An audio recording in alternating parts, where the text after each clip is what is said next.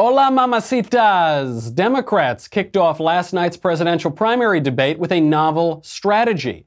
They started randomly speaking in Spanish throughout the whole thing. We will examine how los Democrats got so muy estúpidos. Then my pal Jamil Giovanni stops by to discuss how young men get radicalized. And finally, the mailbag. Yo soy Michael Knowles, y thiso iso el Michael Knowles Show.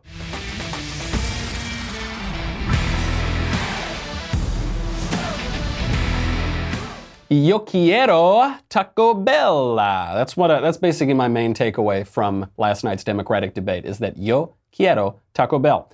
So the debate was broadcast on NBC, and I'm sitting there with sweet little Lisa, we're watching it, and I thought I may have been watching it on Telemundo because for some reason, these candidates all seem to be speaking in Spanish. Here's a little taste. Me llamo Julián Castro y estoy postulando por presidente de los Estados Unidos.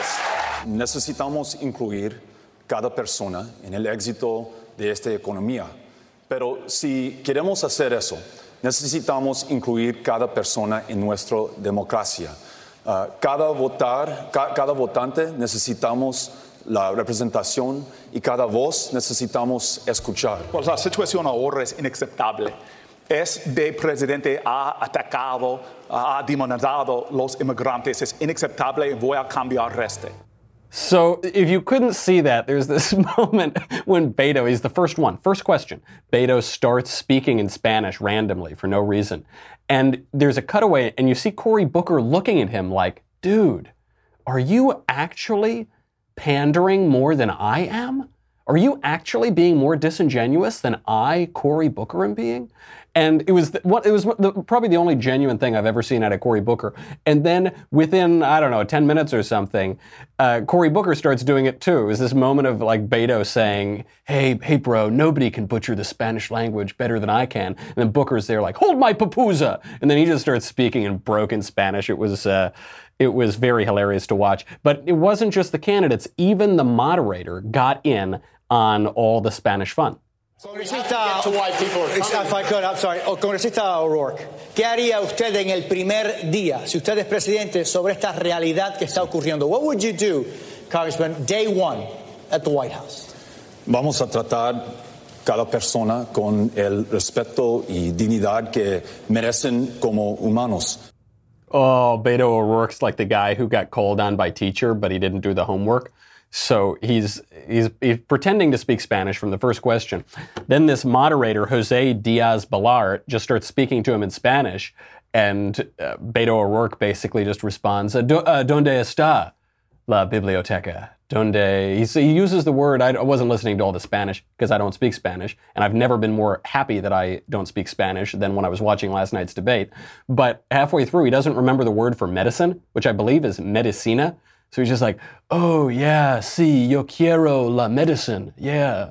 And it just really, really pathetic. This is a very bad idea. We will explain why. But first, big tech companies make gobs and gobs of cash because you and I are all giving them our data. We're doing it right now. All of us. If you got an electronic device, you're logged in somewhere, you're giving out your data. So if you want to keep giving them your data, go right ahead, that's fine. But you should know that you also can be earning money off of your own data. Not just them, you're not just giving it away for free. You can earn money with Big Token. Here's how it works. First, you download the app. You sign up for a free Big Token account. Then you complete actions to earn points. Actions can be almost anything. You answer surveys, you check into locations. So you say, okay, I'm at the pizza shop. Check in, that earns you points. You connect your social media accounts, more.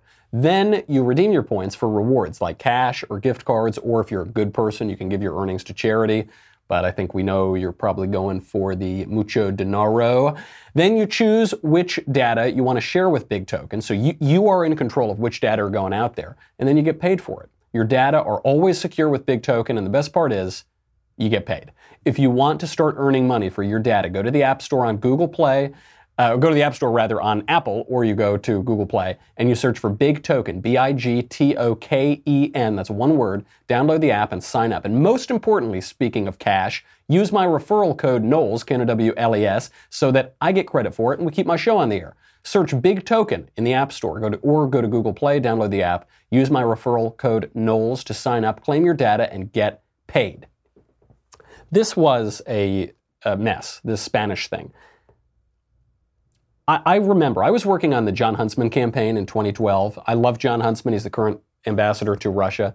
Thought he was a terrific governor of Utah. Thought he was a great ambassador. Thought he was a great presidential candidate.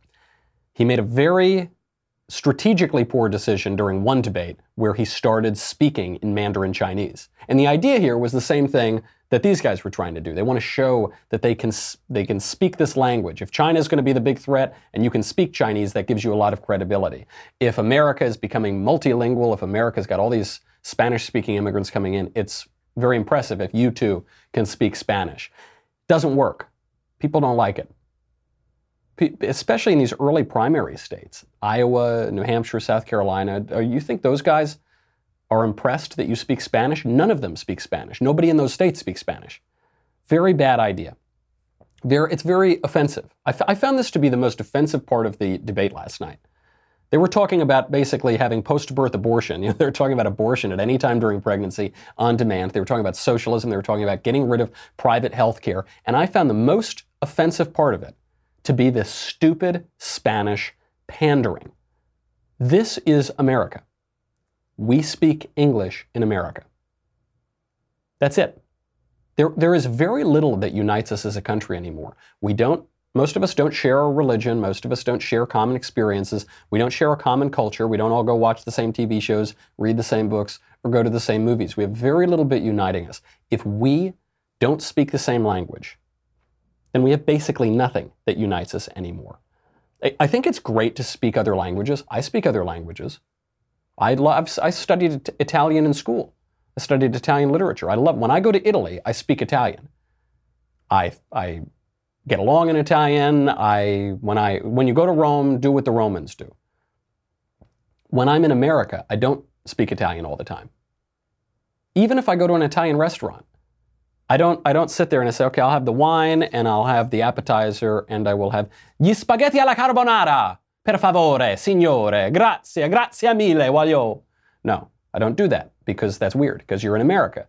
I'll say, I'll have the spaghetti alla carbonara, please.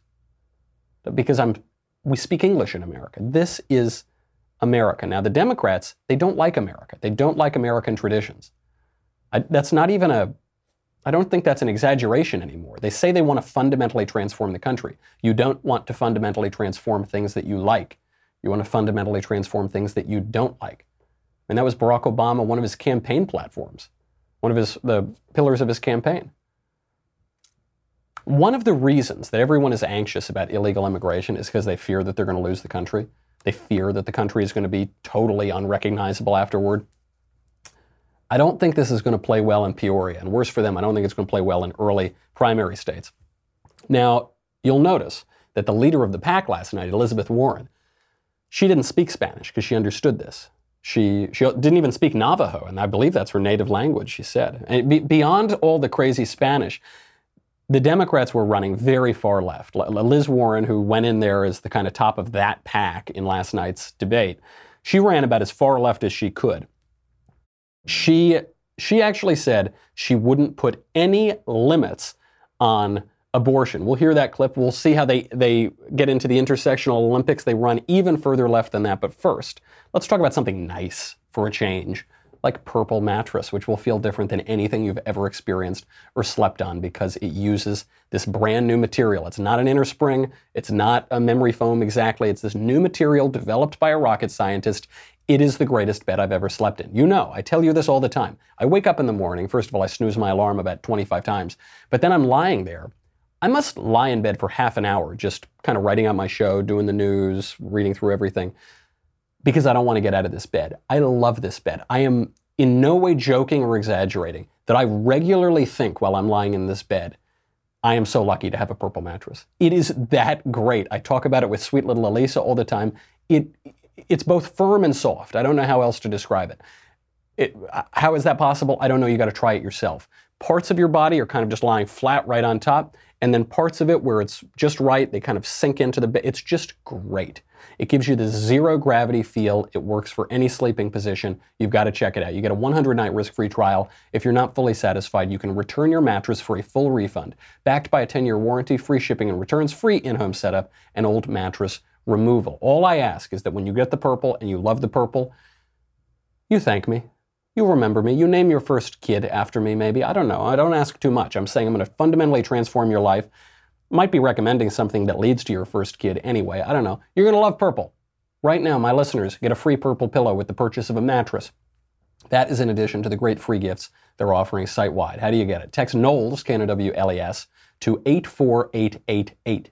That is the only way to get this free pillow. Text Knowles, K-N-O-W-L-E-S, to 84888, K-N-O-W-L-E-S to 84888.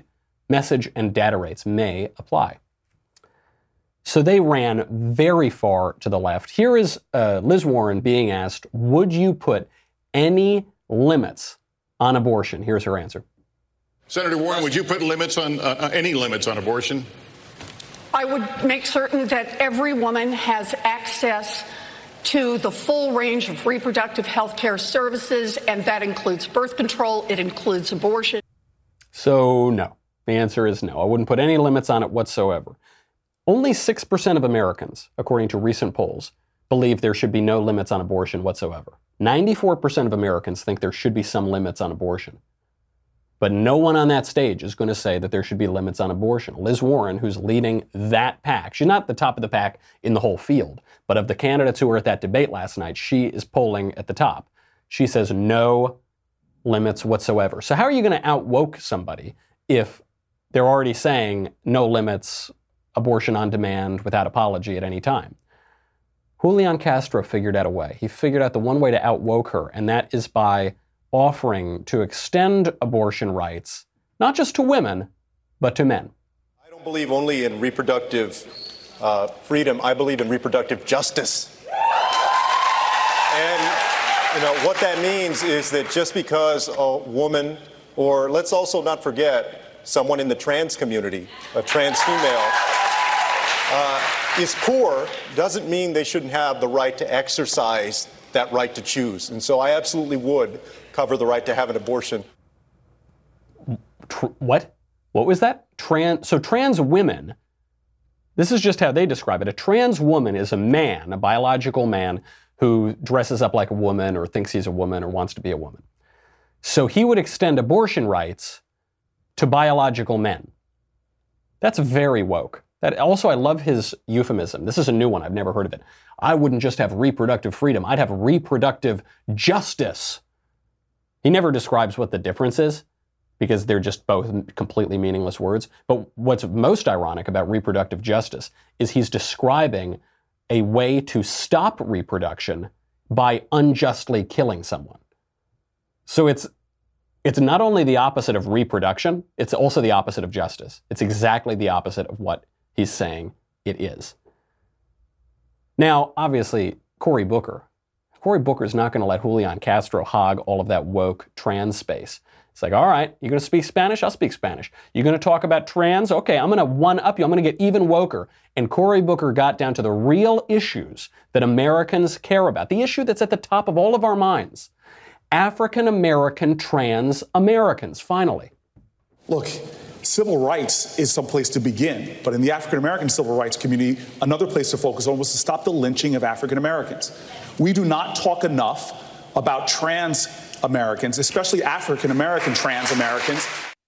Everyone had just been talking about issues like immigration or the economy or war.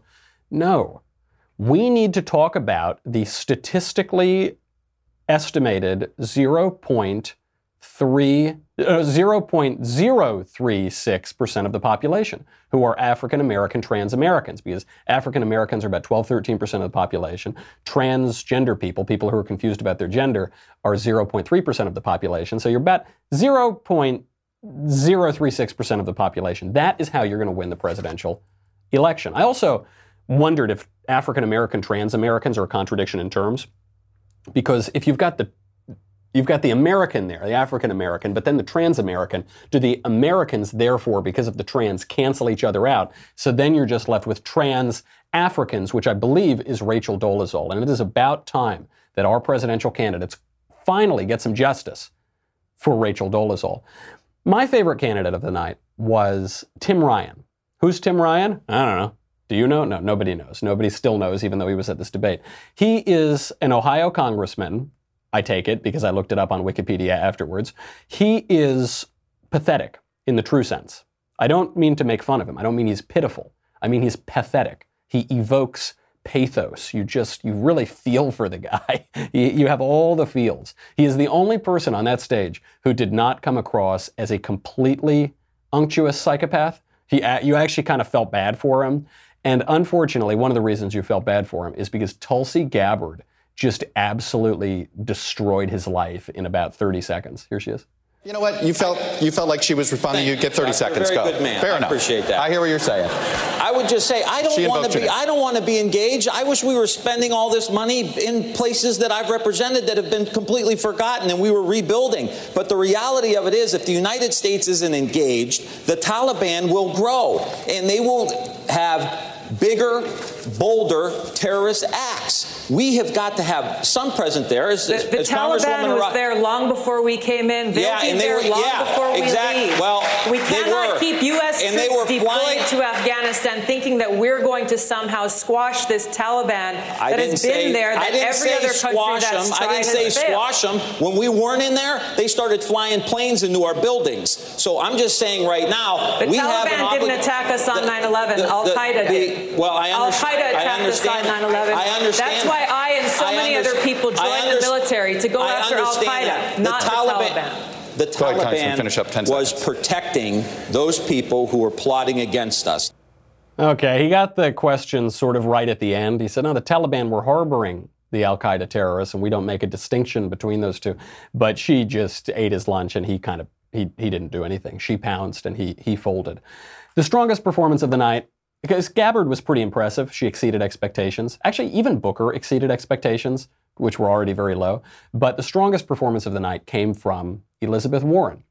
She didn't say anything. She just kept saying, I have a plan, I have a plan. But she came off very strong, even though she'd never explained what her plans were.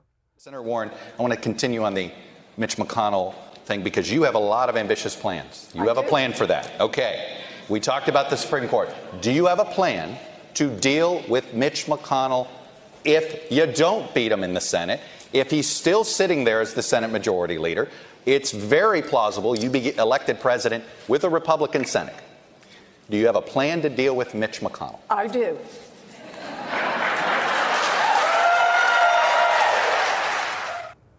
That's it. That was her answer. I do. And then they applaud. She doesn't say what the plan is. Okay, that's fine. So they want strength. She's offering strength, and she's offering, she's a real battle axe, a battle tomahawk in the case of Elizabeth Warren. She's just saying, I'm the tough one. She's trying to, in some ways, pull a Trump strategy here. But she doesn't give a lot of specifics. This got even more ridiculous later on. She kept just using these platitudes. She kept just refusing to answer questions. Chuck Todd actually called her out on it. To treat this like the virus that's killing our children. You didn't address, do you think the federal government needs to go and figure out a way to get the guns that are already out there? What I think we need to do is we need to treat it like a serious research problem, which we have not done. Okay. Guns in the hands of a collector who's had them for decades, who's never fired them, who takes safety seriously, that's very different from guns that are sold and turned over quickly. We can't treat this as an across-the-board problem. We have to treat it like a public health emergency. That means bring data to bear, and it means make real change in this country, whether it's politically popular or not. Okay, thank you, Senator. Thank you, Senator. The question was, are you going to take away people's guns? We need to take this seriously. Yeah, I know, but are you going to take away people's guns? I'm going to take it really, really seriously. Okay, you're not going to answer. Obviously ridiculous. Whatever, she doesn't want to give it what will end up being a very divisive answer. The problem is her voice. She is shrill. That's not a woman thing. That's not a sexist thing. Tulsi Gabbard isn't shrill. Amy Klobuchar isn't shrill. Cory Booker is shrill. And Liz Warren, who's at the top of this particular pack, is very shrill. She sounds like a disingenuous wet blanket and a scold. And it's very, very grating. If she can fix her voice, she'll be the strongest candidate in the race, in the whole race. Very intelligent. She's a total killer. She's polished. She's strong. She projects strength. If she can't fix that voice, it's hard to see how people will ever come around to like her well enough to vote for her. The big takeaway here, I think, is we all think Trump can be defeated. He has weaknesses. If the economy goes south, he'll really have weaknesses. But does anyone really think he can be defeated by one of those people? Seriously? No chance. We'll see tonight if Biden or Sanders or Buttigieg can connect any better. But otherwise, I think President Trump looking pretty good. All right, we got to bring on my old pal, Jamil Jivani. If you have not heard of Jamil, he has an incredible life story. He's genuinely one of the most impressive people I've ever met. I met him when I was in college, and he was in law school. So he was at actually the top law school in the country, if not the world. And he wasn't always the top of his class. He wasn't always the sharpest guy or the most applied guy. He wasn't always applying his intelligence. He was actually declared illiterate in high school, raised without a father, single mother. He had been going down the path toward crime, path toward gangsterism, and he was affiliated with the Nation of Islam. He was going down these really dark ideologies, these radical ideologies.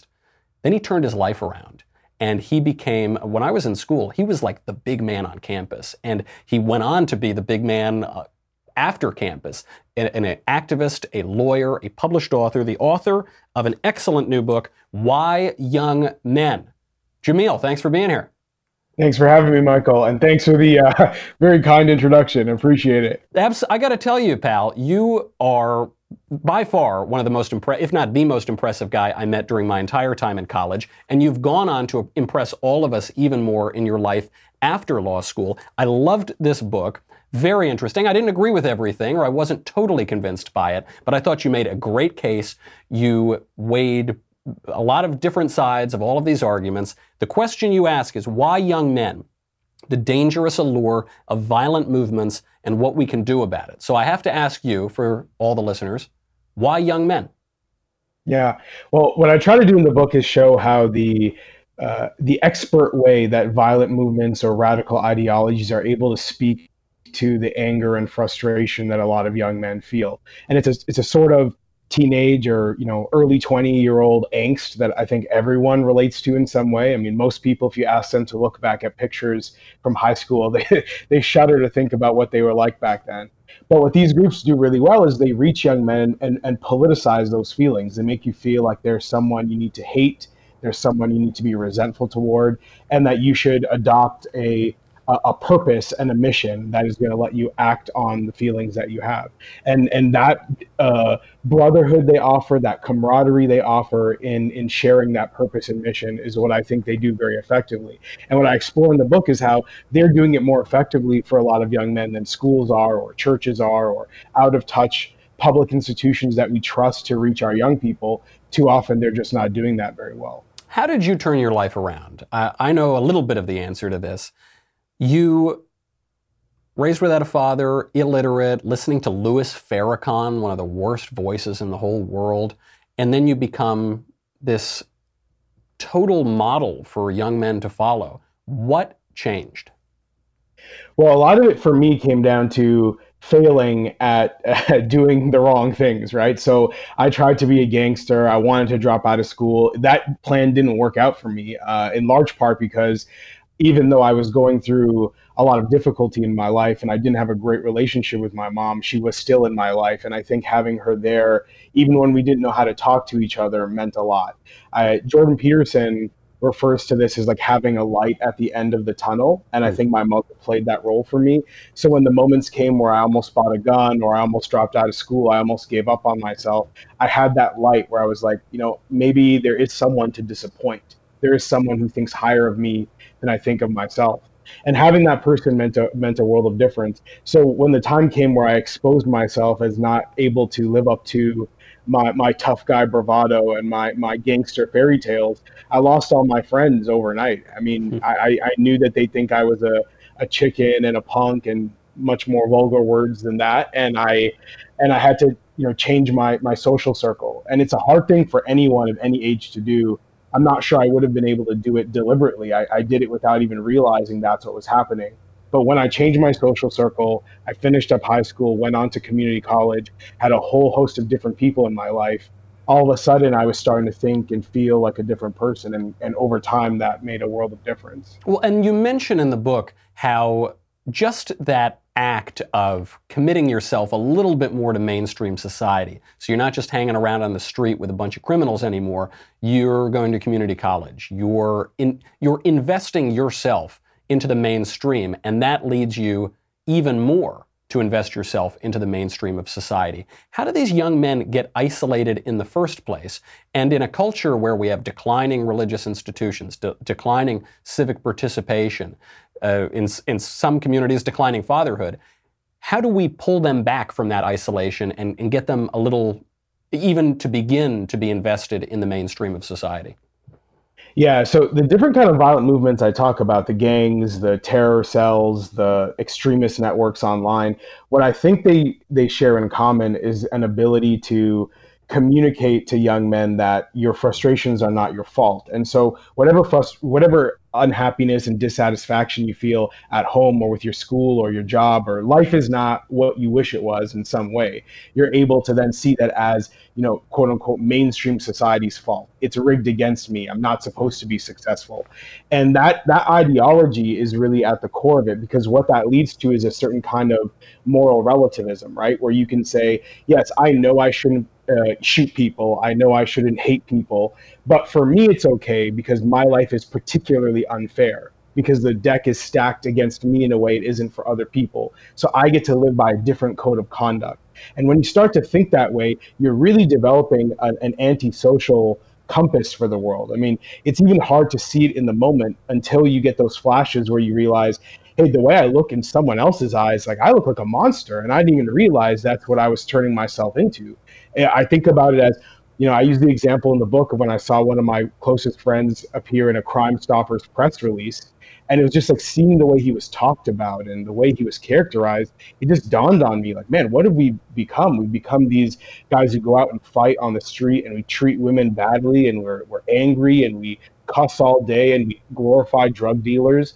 But it also happens in other contexts where you have like even that Charlottesville rally, the Unite the Right rally a couple of years ago, the young guys who wound up in that rally, who had their pictures taken, the UVA students and stuff, I think that was a real shocker for them when they saw what it would look like to be presented as part of that kind of a group, and they were like, oh, that's not how I thought I was coming across, right? Like it's that moment where you realize how you are perceived by others, and that moral relativism starts to break down, where I think you have those moments for transformation, and real transformation becomes possible. The argument we've been hearing from the left for a long time on how people get radicalized into ISIS or radical Islam or whatever is, like Barack Obama would say, well, it's because they don't have jobs.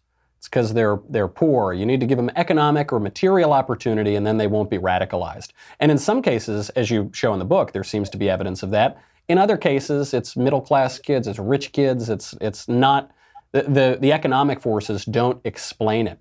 What do you think is the relationship here between economic factors and cultural factors like fatherlessness and ideological factors, the actual ideology of the radical movements themselves? Which are having the biggest influences on young men? Yeah, I think a lot of young men, more than any other group of people in, kind of the human population, are driven by a desire for admiration and respect. They want to feel respected, appreciated. They want to feel strong. I think we often react very poorly to paternalism, for example. We don't like to feel people to pity us, right? And so when you're looking for that status, you're poverty is a significant barrier to that, of course. I mean, there's a way to feel alienated by your society because you're like, hey, I'm broke. I don't think I'm ever going to not be broke, and I'm mad about that. But you could think of that status as being elusive to people in a lot of other circumstances as well. I mean, you could be a middle-class kid with, like a lot of the young men who left the United Kingdom to join ISIS, for example, were university graduates. I mean, they weren't lacking for opportunity, but in their mind, because of their religion or because of their identity, they still couldn't get status in the United Kingdom. They were being held back because they were part of this persecuted minority group in the West. And so status is still something they're seeking, even though economics might not be the barrier to that status. It's the same thing I try to explain to people who use the term white privilege a lot, for example, because when I say, the reason I think a young white man might be drawn to a white nationalist organization is not very different from why a young Muslim man might be drawn to ISIS. They say, but the white guy's privileged. Why would he feel alienated in the West, right? I mean, look, his people, they have all the jobs, they have all the money, they're all the politicians, blah, blah, blah. And my answer is, well, a lot of it is actually about his own vision of what status looks like. And if he feels like he's being excluded, even though you might not think that because you're judging him based on his race, doesn't mean that that's how he feels. And understanding how he feels is really the point, because you can have all your own ideas about how people are supposed to feel because of their race or their economic status or whatever it might be.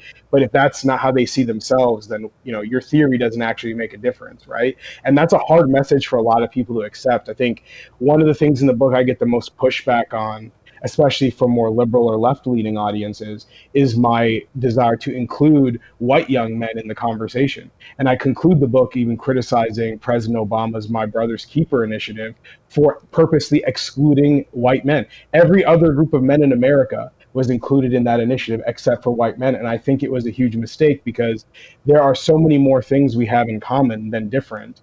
And that desire for status is what we all share, I think. Yeah, absolutely right. I think that analysis is so right. It's pretty bold of you because I know that you'll get a lot of pushback on the left for that. But it's a really compelling analysis, and I really enjoyed the book. Obviously, you are one of the sharpest guys I know, so I highly recommend everyone go out and get Why Young Men: The Dangerous Allure of Violent Movements and What We Can Do About It. It's really terrific. I read it in one sitting. I couldn't put it down, and so much of it is because of your personal story that is interwoven throughout the argument. It's just really well done, my friend. I can't wait to read your next book and see you sometime in the meantime. Where can people find you, by the way? I'm on Twitter at Jamil Javani, also Instagram, also Facebook. I appreciate you having me on the show, Michael. It's great to reconnect, and I'm glad you enjoyed the book. Absolutely. All right, Jamil, thanks so much for coming on. I've got to say goodbye now to Facebook and YouTube. You've got to go to dailywire.com if you want to hear the mailbag. We have a ton of excellent questions, I'm sure. $10 a month, $100 for an annual membership. You get me, you get the Andrew Klavan Show, you get the Ben Shapiro Show, you get the Matt Walsh Show, you get to ask questions in the mailbag, you get Another Kingdom, you get questions back, you get everything. And you get the Leftist Tears Tumbler. Es muy delicioso. Este Leftist Tears Tumblero. Ooh, especially good, and it's going to be even better tomorrow morning after tonight's debate. Go to dailywire.com. We'll be right back with the mailbag.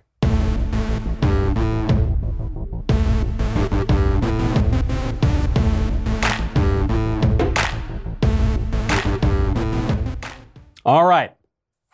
First question from Matthew. Michael, ex-Lothario of the Daily Wire. I just started seeing a conservative girl, and I'd like your advice. We've been on 2 dates, and I'm wondering at what point should I attempt to kiss her? Is there a general guideline on this? How do you know when it is a good time to go in for the first kiss? What telltale signs do most women give off that indicate that they would like to be kissed? Best wishes, and keep up the good work, Matt.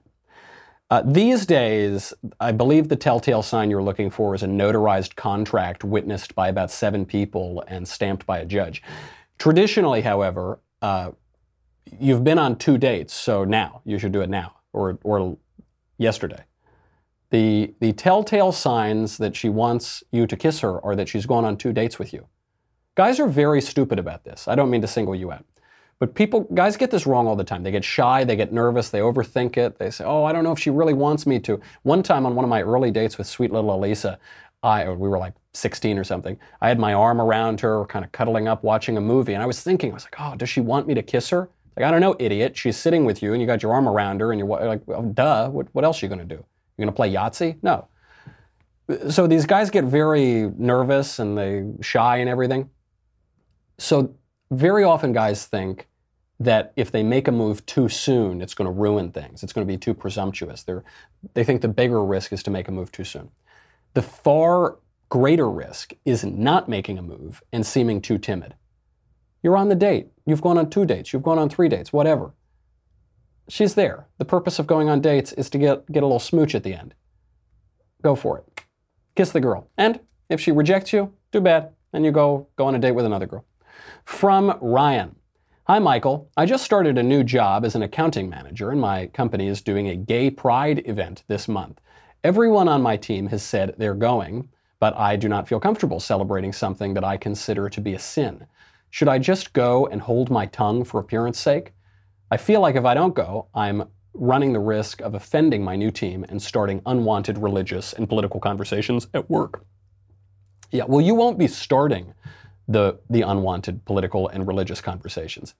Your teammates and your colleagues are starting that by inviting you to a gay pride parade.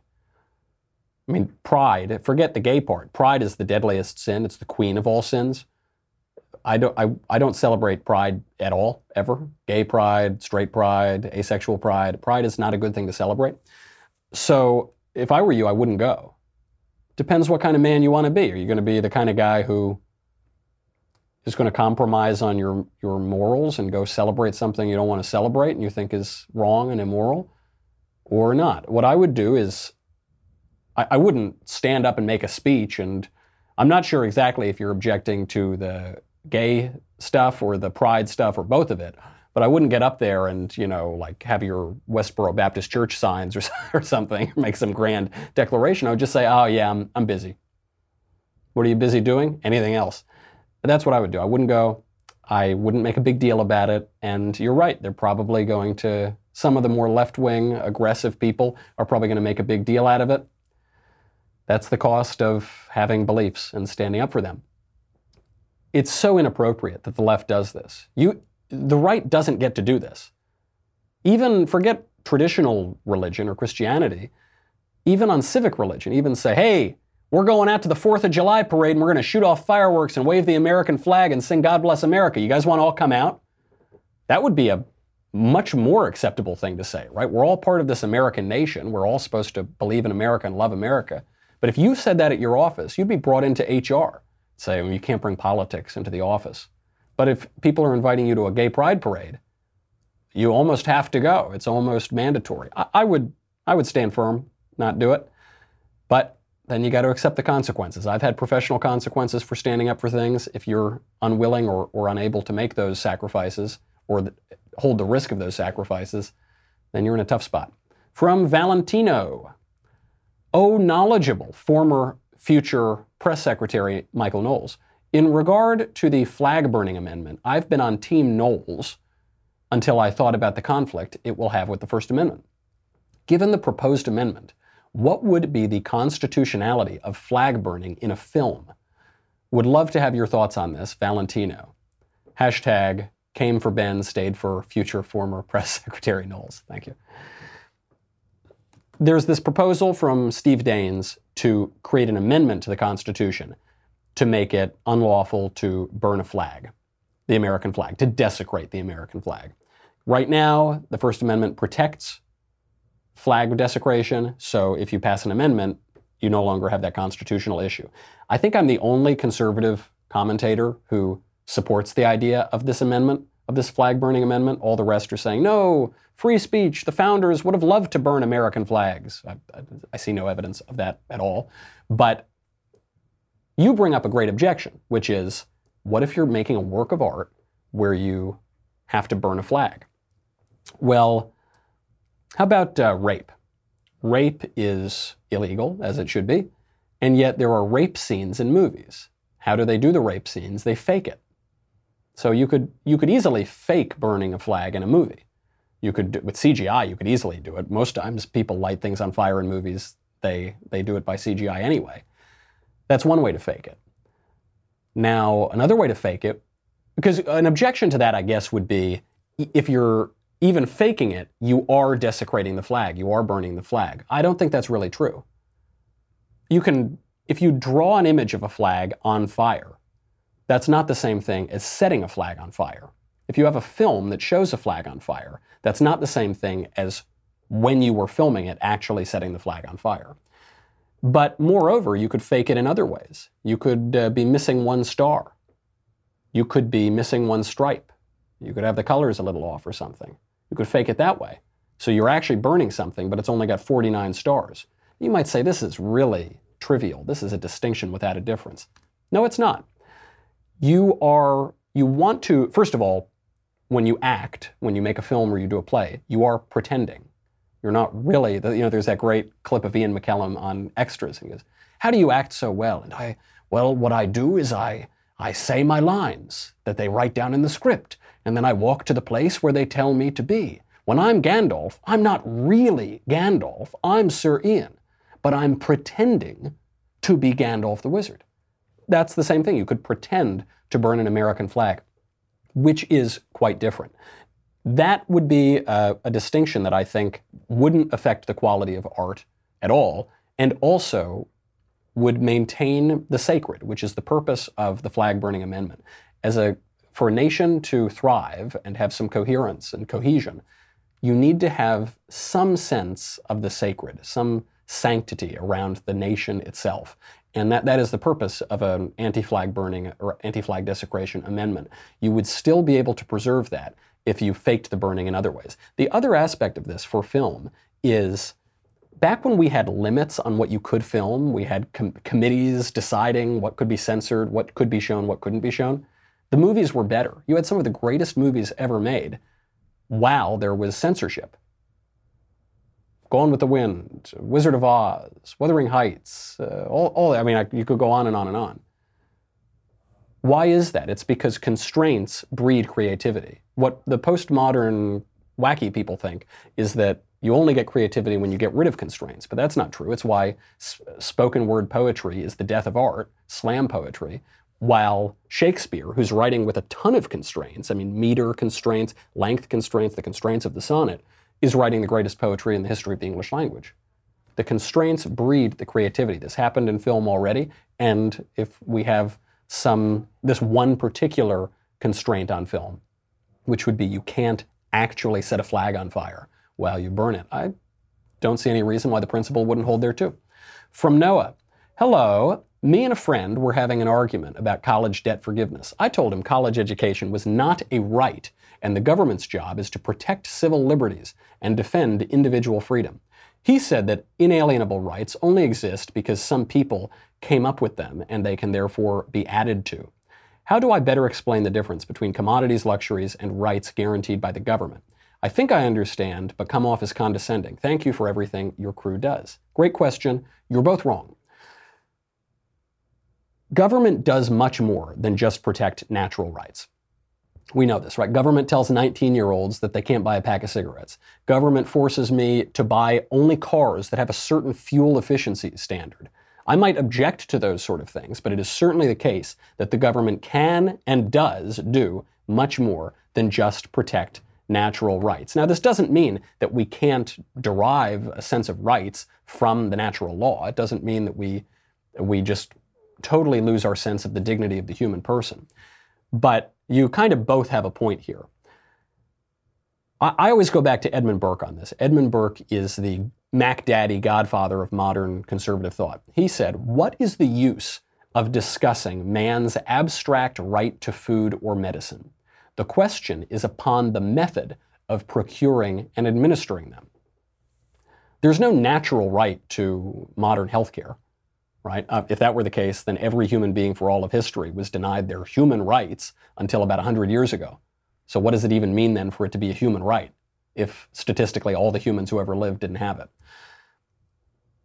It is also the case that the government could create a program to give out medical care.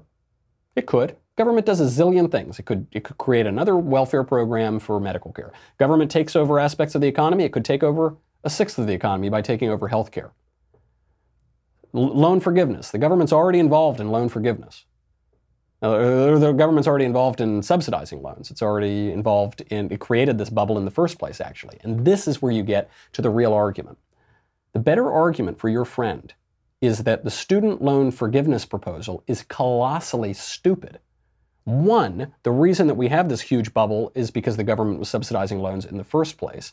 And two, we rely on debt and credit. What is debt? Why do people go into debt? They go into debt because they think that having money now is better than waiting for the money they're going to have later. They're borrowing against their future earnings potential. And in the case of college, even as expensive as it is, college graduates, the median college graduate, makes 75% more per year than the median high school graduate without a college degree. So the guy's saying, oh, if I can make 75% more per year, I'll take out $50,000 worth of loans because I'll make it back, pay it off. That's how debt works. It's great that we have a system of credit. We use credit all the time. We use credit to buy cars. We go into debt. We go into debt to buy a house. And it's how modern economies work. It's how economies grow. The minute that you forgive everyone's student debt, $1.6 trillion over 45 million people, the minute you do it, it's not just that you tinker with that system, you get it a little bit messed up, you completely destroy that system of credit.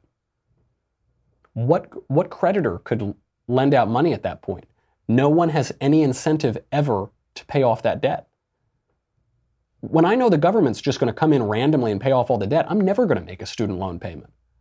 The reason all those people were making student loan payments is because they didn't think the government was going to bail them out. They thought they had to take care of it. So you now have a system where the government, where the individual is never going to make their loan payments. So it's going to be much harder to get that credit in the first place.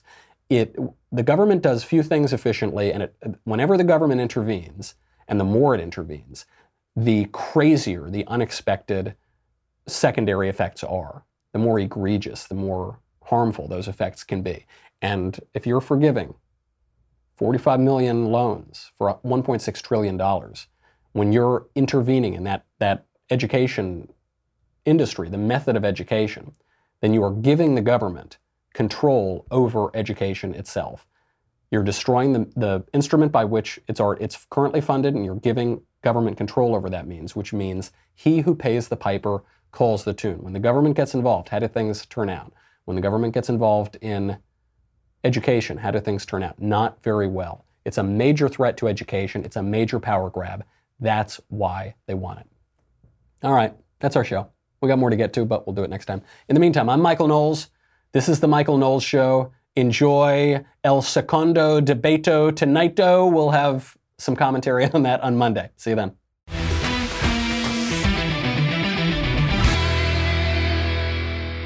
The Michael Knowles Show is produced by Rebecca Dobkowitz and directed by Mike Joyner. Executive producer, Jeremy Boring. Senior producer, Jonathan Hay. Our supervising producer is Mathis Glover, and our technical producer is Austin Stevens. Edited by Danny D'Amico. Audio is mixed by Dylan Case. Hair and makeup is by Jesua Olvera, and our production assistant is Nick Sheehan. The Michael Knowles Show is a Daily Wire production. Copyright Daily Wire 2019. Hoy, en el show de Ben Shapiro, los demócratas explican por qué Trump debería ser presidente. Eso en Hoy, en el show de Ben Shapiro.